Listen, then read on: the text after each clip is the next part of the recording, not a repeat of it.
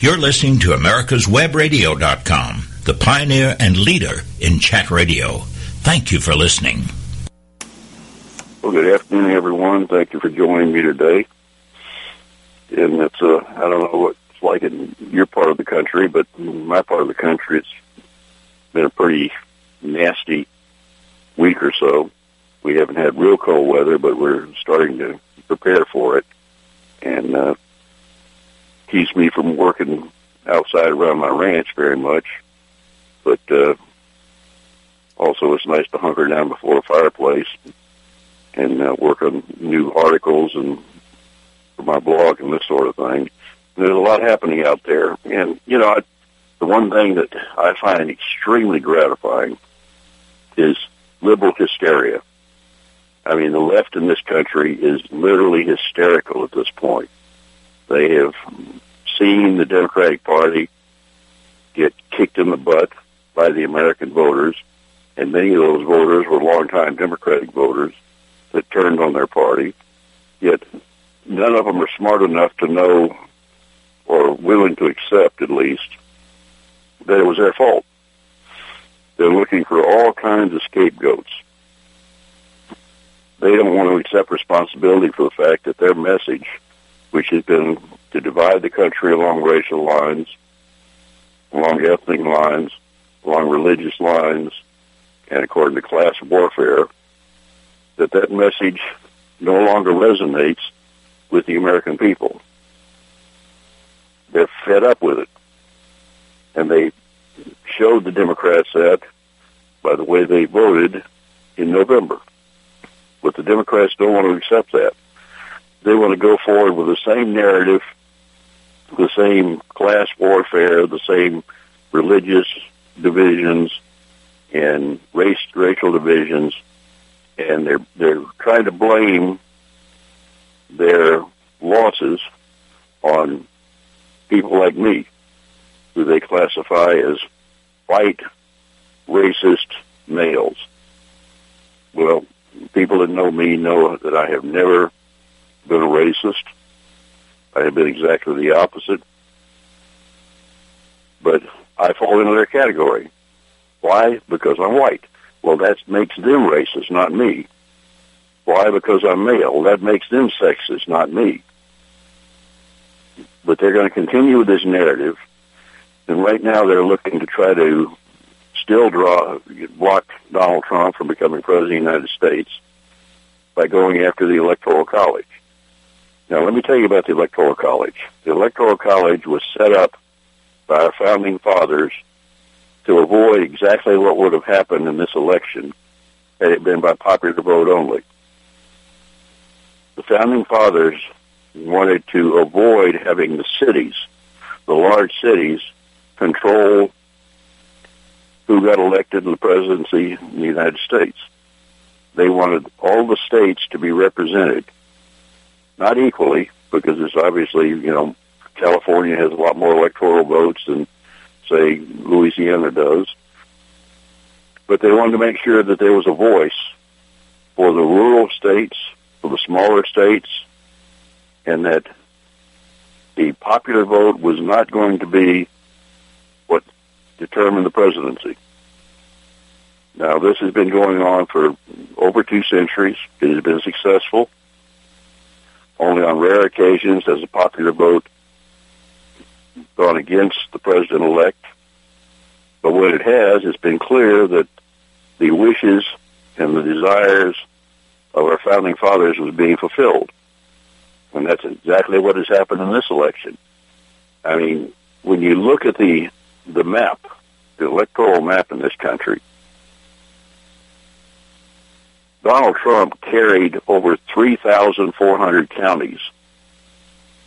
Hillary Clinton carried only a handful, around 50 or 60. The counties she carried were in large population areas like New York City, Los Angeles, California, San Francisco, California, Seattle, Washington, Chicago, Illinois. If we allowed the popular vote to dictate the presidency, then essentially you would have had 4 or 5 cities in this country determine who the president was, despite the fact that the vast majority of the states and the overwhelming majority of counties voted for Donald Trump. So they're launching an attack on the Electoral College. And, they've been talking for years about trying to abolish it. Well, that's not going to happen because it's in the Constitution. And that's what this radio show is all about, is our Constitution. And in the Constitution, the Electoral College is set up and can only be changed by amending the Constitution. Now, that requires a 3/4 majority vote in both houses of Congress, which is not going to happen. But even if it did, then 3/4 of the state legislatures in this country would have to approve it. That means it could be blocked by only 13 states. The Texas and the southern states and the other southwestern states like Arizona, places like Arkansas, Mississippi, Alabama, Louisiana, they're never going to vote to eliminate their right to help elect the President of the United States. So it's not going to happen. So what they're doing now is they're attacking the Electoral College, and they're trying to use individual electors as weapons to try to deny Donald Trump the 270 electoral votes he needs. Now, that's not going to happen either. But what they're doing is they're actively threatening electors. Electors out there are getting death threats from the left in this country, which has become the norm among the left. I mean, this is like the former Soviet Union. This is like communist Cuba, which is one of their bastions of idealism. They love communist Cuba. They think that starving people to death and throwing people in prison if they disagree with the government and executing them, that's a good thing. That's socialism at its best. So they're looking at that type of narrative to use against the electors in this country. Threaten electors, force them to vote the way they want them to vote, not the way the people that elected them want them to vote. Now, in most states, there are laws that prohibit that. And even if there are not laws that prohibit it, as far as I'm concerned, electors have a moral obligation to do what they have been elected to do. But now we have the President of the United States trying to interfere in the Electoral College by claiming that the Russians stole the election from Hillary Clinton. And you have the leftist media saying the same thing. What actually happened here with the Russians? Well, we don't know. We know where the leaks came from. They came out of WikiLeaks, which is an organization that I have never been fond of. But the problem the Democrats have, and the liberals have, is the fact that the Hillary Clinton campaign never denied the truth of what was being leaked. They screamed and hollered that it was the Russians interfering in the election, but they didn't deny the fact that the information that was contained in those emails, information that showed that the DNC was organized in favor of a particular candidate against Bernie Sanders for Hillary Clinton, which is illegal. They didn't deny that. They did deny some of the leaks that came out about Hillary Clinton and her email scandal and the fact that she misused a private server to the point where it not only threatened national security, but in my view, based on information I've collected, actually caused some people around the world to lose their lives. And that includes Chris Stevens and the other 3 men who died in Benghazi. And the Democrats have basically ignored the fact that WikiLeaks came out with information that was correct. Now, where did they get that information?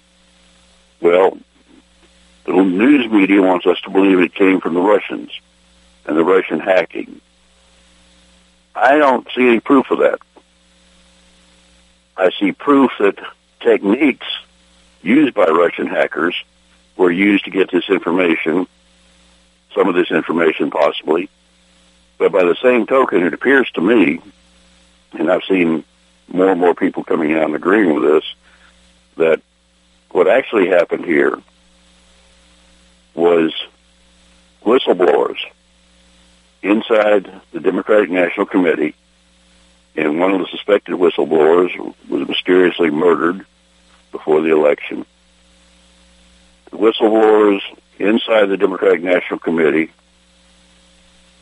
and the Clinton campaign came forward and leaked this information to WikiLeaks, who then put it out in the public. I've got no love for the Russians. I was a military intelligence officer, and one of my specialties was dealing with the Soviet Union and dealing with the Russians. And I had some interesting confrontations over the years. And I've never been a fan of Russia, particularly since Putin took over, because I think he's trying to reestablish the communist regime. His invasion of Crimea should have been reacted to fiercely, but was not by the Obama administration. His attacks on Ukraine are totally out of line, and we should have had a stronger reaction against those. But, Barack Obama doesn't react against totalitarianism in any way. He draws these lines in the sand. He makes these red lines. When people cross over, he doesn't do anything. He leads from behind when he leads at all, and that's very rare. So we've seen the Russians basically humiliate the United States. We've seen the Iranians humiliate the United States. We've seen Hamas and Hezbollah humiliate the United States. And in addition, kill American servicemen who are fighting for our country. And nothing happens. Now all of a sudden, the evil Russians are being used as a scapegoat for the failure of the Democratic Party to run a viable candidate for President of the United States, to have a message that the people of the United States believed in, and they're blaming it on Russia. I don't know that Russia's hands are clean in this, but the fact of the matter is there's absolutely no proof out there that one vote was stolen by the Russians, that they hacked successfully into any of our state voting machines. There's no indication that anything happened other than what we saw, and that was that the American people rejected liberalism in this country. Well, let's take our first break now. The United States Justice Foundation since 1979 has been dedicated to instructing, informing, and educating the public on legal issues confronting America. That means you and me. When necessary, this non-profit organization has had to litigate to present the constitutional view. Since 1980, USJF has submitted testimony to the U.S. Senate on all but one U.S. Supreme Court nominee. Learn more about USJF by visiting their website at www.usjf.net. Support this nonprofit as it defends our rights, our liberty, and our Constitution. This is Skip Coryell, host of the Home Defense Show on America's Web Radio. Join me every week as we explore all aspects of home and family defense as we strive to defend the ones we love in an ever-changing and volatile world. Did you miss a show that you really wanted to hear? All of our programs are available for download on americaswebradio.com and on iTunes. You can listen to your favorite programs on americaswebradio.com anytime you like. Who is or what is USJF? It is a non-profit legal organization founded to protect our rights through the U.S. Constitution. Active in educating the public, USJF has also contributed directly and indirectly to legal defense efforts in many celebrated cases, involving fundamental conservative principles. Cases of note include the Mount Soledad Cross case, the Arizona immigration law case, the Obama eligibility cases, the NDAA illegal detention issue, and many more. Help this nonprofit as they help you. Visit www.usjf.net today. You're listening to AmericasWebRadio.com, the pioneer and leader in chat radio. Thank you for listening. So what are the Democrats trying to get accomplished with the Electoral College? Well, number one, it's highly unlikely they're going to succeed in anything. I think next Monday, when the Electoral College meets, Donald Trump is going to be chosen as President of the United States. And that should end it. It won't necessarily end it for the liberals, although a lot of them will go to their safe rooms and grab their teddy bears and coloring books and try to console themselves by being whiny, which is what the Democrats do best, by the way, is they whine. And when they don't get their way, or they attack Christians, and they attack conservatives, and they attack white people, and they attack anybody who they believe didn't support them. But as far as the outcome of the election being changed, that's highly unlikely. Even if a number of Donald Trump electors decide to vote for Hillary Clinton, they would probably be blocked in their states by court orders. If they decide not to vote at all, they might, if enough of them did that, they might be able to keep Donald Trump from being elected outright by the Electoral College. But it wouldn't give Hillary those votes. So she wouldn't be elected either. So it would go to the House of Representatives. That's the way the Constitution is set up. If the Electoral College, there's not a decision made by the Electoral College, then the House of Representatives decides. Well, the House of Representatives is controlled by Republicans. Each state would have one vote, and so many of the state legislatures are controlled by Republicans, and so many of their members of the House of Representatives are Republicans that clearly Hillary would not be elected president, Donald Trump would be.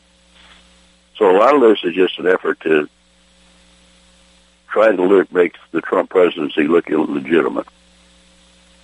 But I don't see it happening. But what we have to realize is that this attack on the Electoral College is serious. They are trying to change our Constitution without going through the required process of amending the Constitution. And they're trying to do it by threatening electors. There are going to be massive demonstrations where the Electoral College is meeting. Probably be some violence because George Soros likes violence, and so some of the Democrats. But the hysteria among the Democrats is just incredible. I mean, Harry Reid, who has been the village idiot in the United States Senate for a number of years now, he has come out and compared the so-called Russian hacking and the so-called Russian stealing of our election to 9/11. So he has basically said that the Russians, if they did do it, and I don't think there's any definitive proof that they did it, but if the Russians, in fact, hacked into the Democratic National Committee and into the Clinton campaign and took emails and gave them to WikiLeaks that then gave them to the American people so they could see what was really going on inside the campaign, that this is the equivalent to a terrorist attack on the United States that cost over 3,000 lives. That's the mindset of these people. They defend radical Islam. They defend terrorists. They protect terrorists. They allow terrorists to come in this country illegally. Yet they will not defend the integrity of our election process if it goes against them. So this is what we're facing. We're facing a bunch of crazies out there. I mean, that's the only way I can describe it. These people are basically nuts, and they are hysterical to the point where they will do anything that they can to try to destroy our constitutional republic. And they've been doing it for years. Obama's been doing it for years. Obama right now is trying to do everything he can to block Trump from undoing a lot of the damage he's done in this country. Although there's very little the president can do short of declaring himself dictator for life, which I'm sure he would love to do, but I don't think that would sit very well, particularly with members of the military and with a lot of people out there who are willing to take up arms and fight for this country if necessary. And in my new patriotic novel, The Rag, I talk about exactly that scenario where Americans are forced to fight to take back their country. But we do have to be mindful of the fact that they are going to try to do everything they can to undermine this election, to undermine the presidency of Donald Trump, to undermine the control of the House and the Senate by the Republicans, and also to try to stop key appointments by Trump. And so far, I have been very gratified by the Trump appointments for his cabinet. I think his appointment of Mattis as General Mattis as head of the Department of Defense is masterful. I mean, I have two sons in the military. I'm a military veteran. My family goes back all the way to the Revolutionary War as fighting for this country.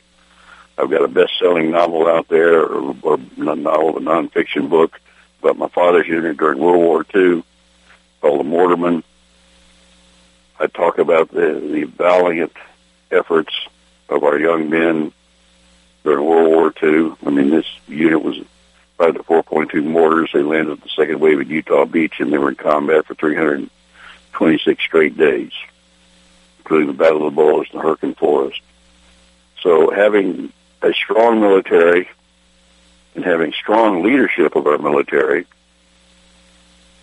and strong leadership of the Department of Defense is very important to me. And I think Mattis is a great choice.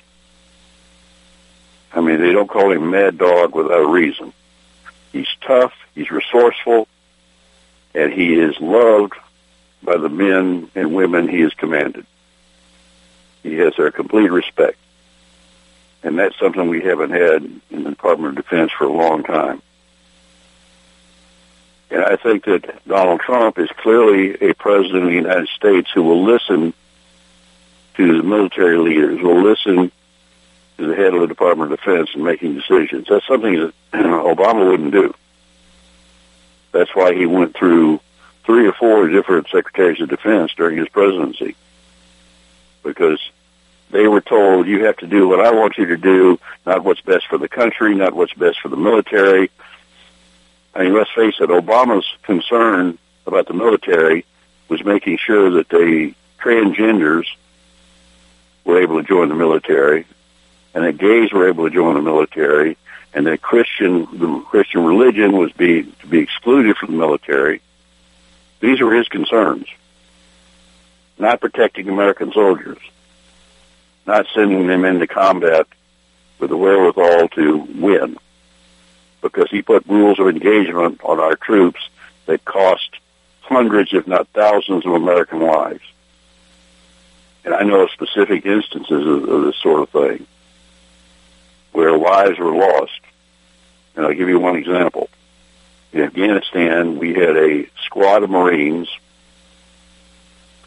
that was surrounded by Taliban fighters. A squad of Marines that's made up of eight men. They were in basically a valley, and in the hills surrounding this valley, there were over 200 Taliban fighters shooting down on them. They called for air support, and they called for artillery support. And they were told, well, we have to get permission from the White House for that. Now, you don't wait for the White House to approve artillery support for a unit that's under fire.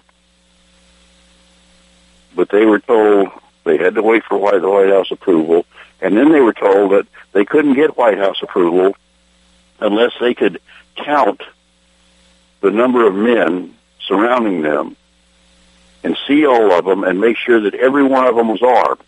Because if at least one was not armed, then the whole group would be considered civilians, and there could be no artillery used arm or no air support.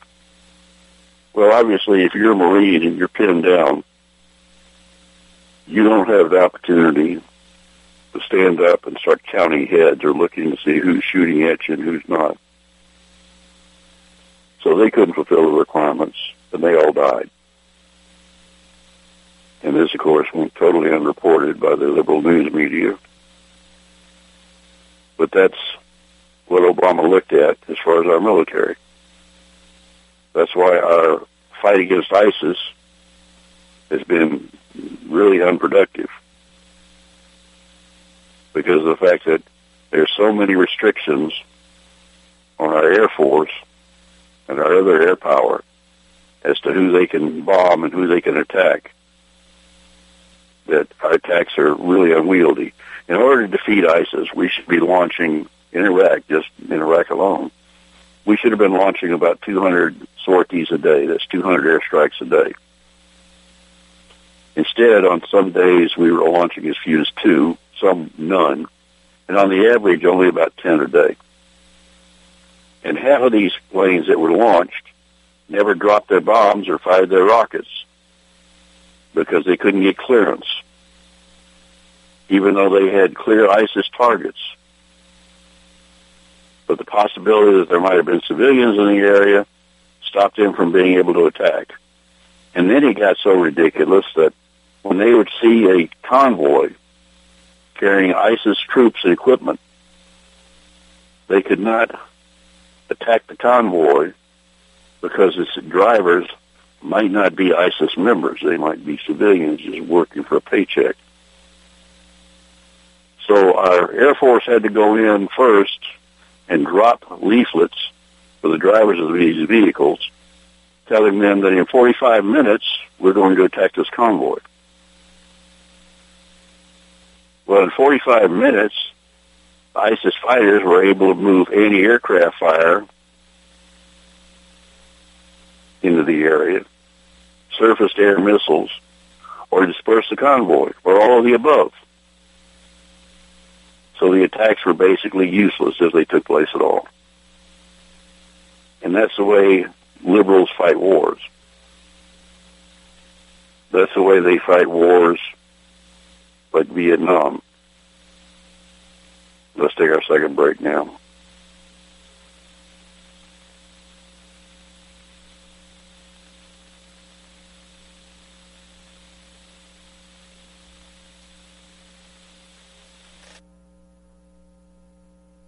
This is Skip Coryell, host of the Home Defense Show on America's Web Radio. Join me every week for a full hour of all the best and latest information on how you can get the skills and equipment you need to protect the ones that you love. Who is or what is USJF? It is a non-profit legal organization founded to protect our rights through the U.S. Constitution. Active in educating the public, USJF has also contributed directly and indirectly to legal defense efforts in many celebrated cases involving fundamental conservative principles. Cases of note include the Mount Soledad Cross case, the Arizona immigration law case, the Obama eligibility cases, the NDAA illegal detention issue, and many more. Help this nonprofit as they help you. Visit www.usjf.net today. With all the back and forth in today's politics, it seems as though the Constitution gets lost in the mix. If you want to brush up on your Constitution, then join Michael Conley every Wednesday from 4 to 5 p.m. for the show Our Constitution on americaswebradio.com. Watchdog is a term given an organization like the United States Justice Foundation, which since 1979 has been watching out and, when necessary, taking the appropriate action from testifying to litigating to protect our constitutional rights. USJF, a non-profit organization, is nationally recognized not only as a watchdog, but many in the government, as well as those involved in legal cases, have also called the USJF a bulldog for the tenacious approach in their presentation and proof of what is right. Find out more at www.usjf.net. Support USJF as they support you. You're listening to AmericasWebRadio.com, the pioneer and leader in chat radio. Thank you for listening. So it looks like to me, anyway, that we're going to have a strong leader in the Pentagon. And we have another general, Kelly, who has been appointed to head up our national intelligence. And by the way, that brings up another point that I need to make about the CIA saying, well, they have definitive proof that the Russians were the hackers, that they influenced the outcome of our election. Interestingly enough, the head of all of our intelligence agencies, James Clapper, says he has no proof of that.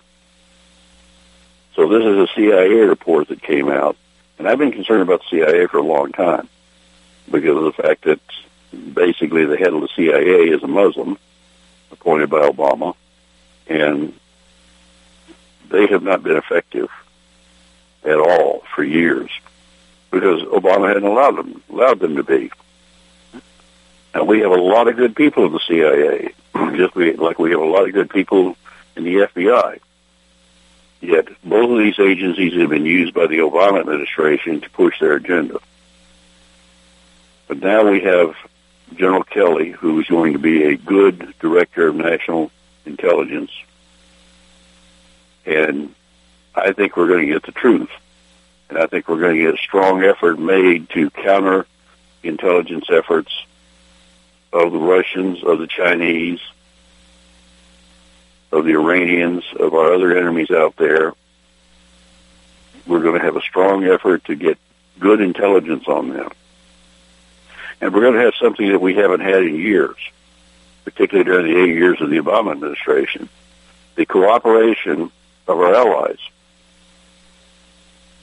Let's face it, one of the key elements of any intelligence gathering is human intelligence.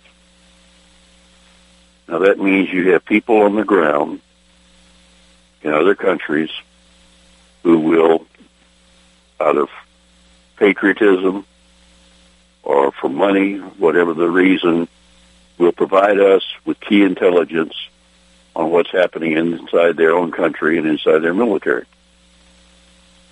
This has always been a major element of intelligence. I mean, yeah, now we have all the electronic opportunities, and that's what I was trained at. And I was a military intelligence officer. I was a captain before I got caught in the reduction in force after the Vietnam War. And a lot of officers like me were promoted out of our units. When we got promoted out of our units, we couldn't find any place else to go because they cut the size of the military so much. But I was trained in counterintelligence initially, and then worked for the Army Security Agency, which was electronic and counter-electronic warfare. And I thought it was amazing, some of the stuff that I was trained in. Well, it's nothing compared to now, because we have the satellites, we have the communications that we can collect data on, but you still need that human intelligence. And you still need our allies to trust us. Now, the Obama administration has had a bad habit of when they get intelligence, they release the sources of the intelligence so that it can make Obama supposedly look good. Remember when we finally killed bin Laden? A Pakistani doctor provided that information to our Navy SEALs, to our intelligence people, and our SEAL Team 6 was able to go in there and kill bin Laden. And right after that, the Obama White House announces the name of the doctor that gave us the intelligence. That doctor was arrested by the Pakistanis and has basically been put in prison for life. without objection from the Obama administration. What does that tell people around the world? Don't work for the United States intelligence. Don't provide them information. They will release your name. You will be arrested and imprisoned or killed. And Mossad, Israeli intelligence, which is one of the best intelligence services in the world, they're reluctant to share intelligence with us because they don't know who Obama will share that with. He may just give it to the New York Times, who will publish it and get people killed. They don't care. Obama doesn't care. As far as the Obama administration is concerned, the military, members of our military are cannon fodder to be used when necessary to push his political agenda and to be discarded the rest of the time. Now we finally have some people being put in positions in the military where it is going to be the strength of our military that is going to be the primary objective. Not political correctness, not trying to placate the totalitarian regimes in the world, but to defend our country and to go after ISIS, to go after Al-Qaeda, and to go after the Iranians if necessary. Because what's happening right now is you have to stop. We're looking at a war that is going to be ongoing for a long time. And it's one we have to win. Now, right now, we have seen ISIS being put on its heels somewhat in Iraq with the effort to retake Mosul, although the effort has not been successful yet. But in the meantime, ISIS has retaken the city of Palmyra, the historic city in Syria, while the Russians and the Syrian army was after the rebels in Aleppo, and where they have killed thousands of innocent people. And this is another reason I don't have any use for the Russians, because they were targeting playgrounds, hospitals, schools. You know, Putin to me is somebody that we have to deal with from a position of strength. I think Donald Trump and his new administration will do that. Obviously that Obama never did. Obama never dealt with anybody from a position of strength. I mean, the Iranian deal is just, I've talked about that repeatedly on this show, and how, number one, it was passed unconstitutionally with the help of the Republican leadership in the House and the Senate. It was a treaty that was never treated as a treaty, was never passed by two-thirds majority of the Senate as required by the Constitution, and the Republicans in the House and Senate just basically rolled over and played dead and let Obama get this through. That's something I hope that Trump really does, and that is to get rid of that treaty, because it's going to allow Iran to become a nuclear power. Simple as that.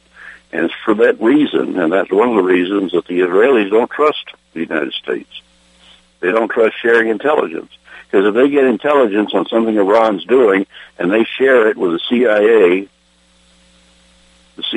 then has to share it with the president, and the president of the United States is liable to come out in a press conference and say, look, here's something that we know that we're going to let everybody else know, and we're going to let the Iranians know about, and the Israelis have done this and this and this, and that's bad. We got a sick situation going on in the White House right now. It has been going on for 8 years. I think it's going to be reversed. I think we're going to have a strong military and strong intelligence out there. Certainly we have to, because while ISIS has been pushed back in one area, they have gained ground in other areas. They are now in 38 separate countries. And there are ISIS operatives in this country. We know for a fact they have crossed the border, across our southern border, because it's been wide open. Anybody can cross our border. And by the way, that brings up a point about the sanctuary cities. San Francisco has now announced that it's going to use taxpayer money to defend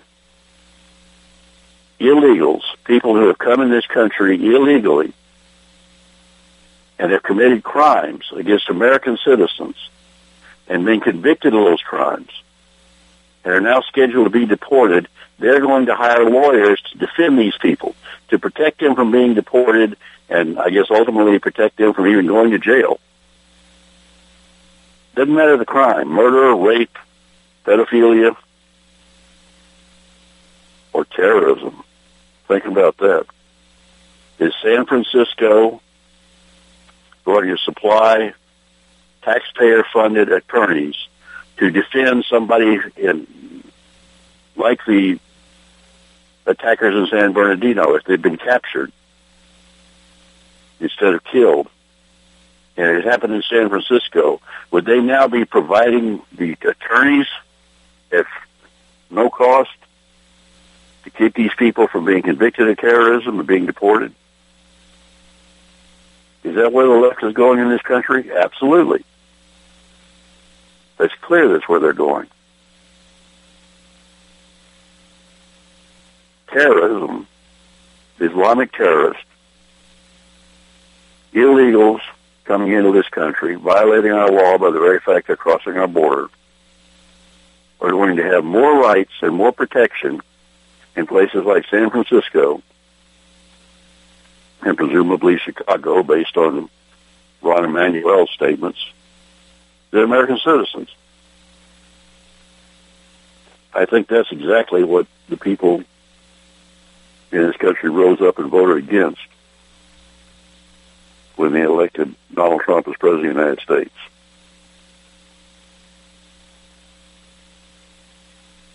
But we have to strengthen our military, which I think we're going to do.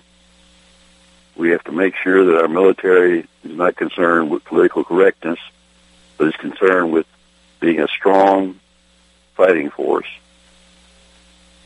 And somebody told me, recently, a member of the military told me that, and this just floored me, and I hope it's not true, but from what I've heard, I think it is, that in basic training right now,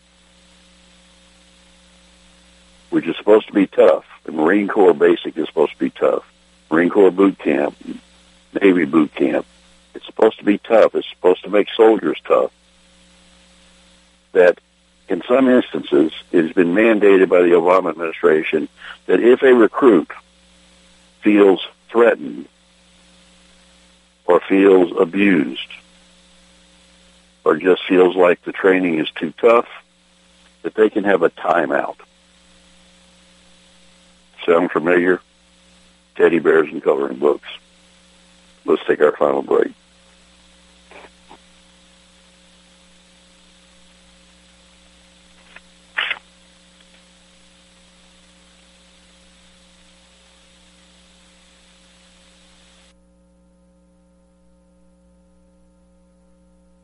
Watchdog is a term given an organization like the United States Justice Foundation, which since 1979 has been watching out and, when necessary, taking the appropriate action from testifying to litigating to protect our constitutional rights. USJF, a non-profit organization, is nationally recognized not only as a watchdog, but many in the government, as well as those involved in legal cases, have also called the USJF a bulldog for the tenacious approach in their presentation and proof of what is right. Find out more at www.usjf.net. Support USJF as they support you. With all the back and forth in today's politics, it seems as though the Constitution gets lost in the mix. If you want to brush up on your Constitution, then join Michael Conley every Wednesday from 4 to 5 p.m. for the show Our Constitution on americaswebradio.com. This is Dr. George. Join me Wednesday mornings for Medicine on Call and participate in a lively conversation. Learn what's happening behind the headlines in medicine. Understand Obamacare and learn how to protect yourself and navigate the system. Who is or what is USJF? It is a non-profit legal organization founded to protect our rights through the U.S. Constitution. Active in educating the public, USJF has also contributed directly and indirectly to legal defense efforts in many celebrated cases involving fundamental conservative principles. Cases of note include the Mount Soledad Cross case, the Arizona immigration law case, the Obama eligibility cases, the NDAA illegal detention issue, and many more. Help this nonprofit as they help you. Visit www.usjf.net today. You're listening to AmericasWebRadio.com, the pioneer and leader in chat radio. Thank you for listening. Well, the final things I want to talk about today is the liberal assault on so-called fake news. Now, I find this to be hypocritical at best and laughable at worst, because what we have is news organizations like CNN, the Clinton News Network, New York Times, the Washington Post, CBS, MSNBC coming out and saying, oh, Hillary lost the election not because she was a lousy candidate, not because she was a career criminal, not because the American people were fed up with leftist ideology and liberal permissiveness, but she lost because there was fake news being created out there. People were publishing news stories on the Internet which were not true, and therefore the Internet must be policed. And conservative news organizations like Fox must be policed to make sure that they publish what is true. Now, say publish what is true means publish what the liberals want the American people to hear, not necessarily what's true. Because the greatest purveyors over the years of fake news or selective news or hiding news have been the major networks and the major newspapers in this country.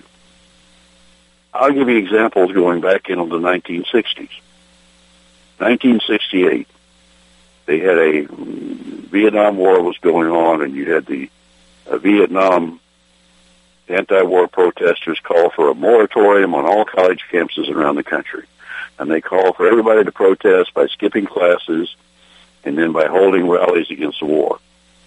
Well, I was head of a group on LSU's college campus called Young Americans for Freedom. And I was also president of the Young Republicans. We organized and encouraged students to go to class that day. Interestingly enough, my first three classes, well, only three classes that day, had perfect attendance for the first time in the semester.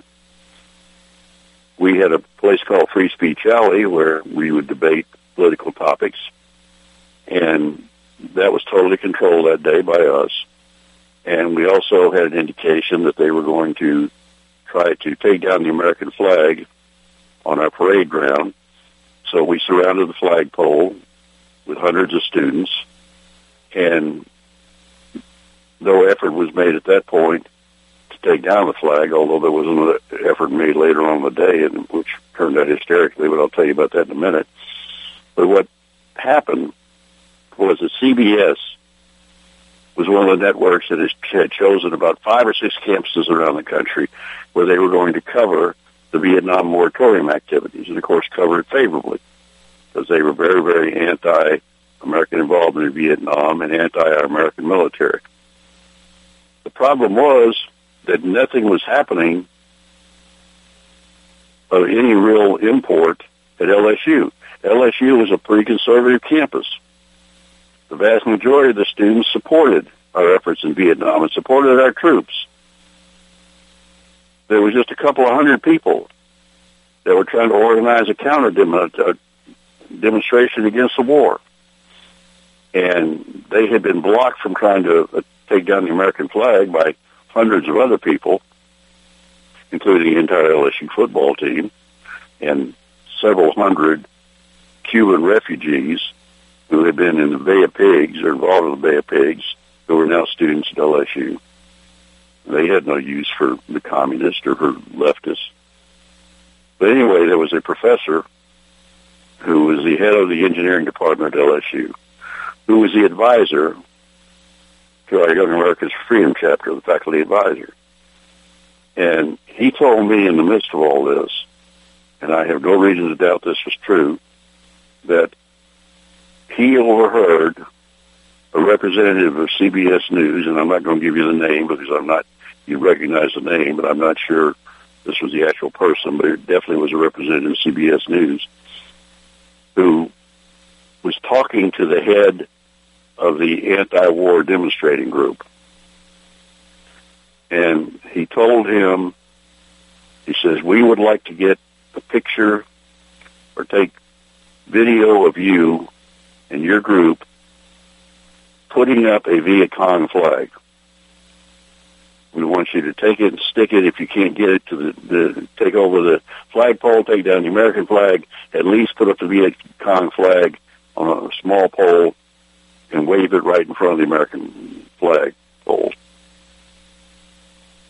And then, according to the professor, the head of the group looked at him, the CBS reporter, like, well, we don't have a Viet Cong flag.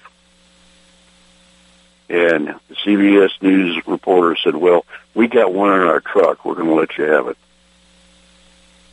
And the guy respectfully declined and said, no, we're not going to get our butts kicked by doing something like that.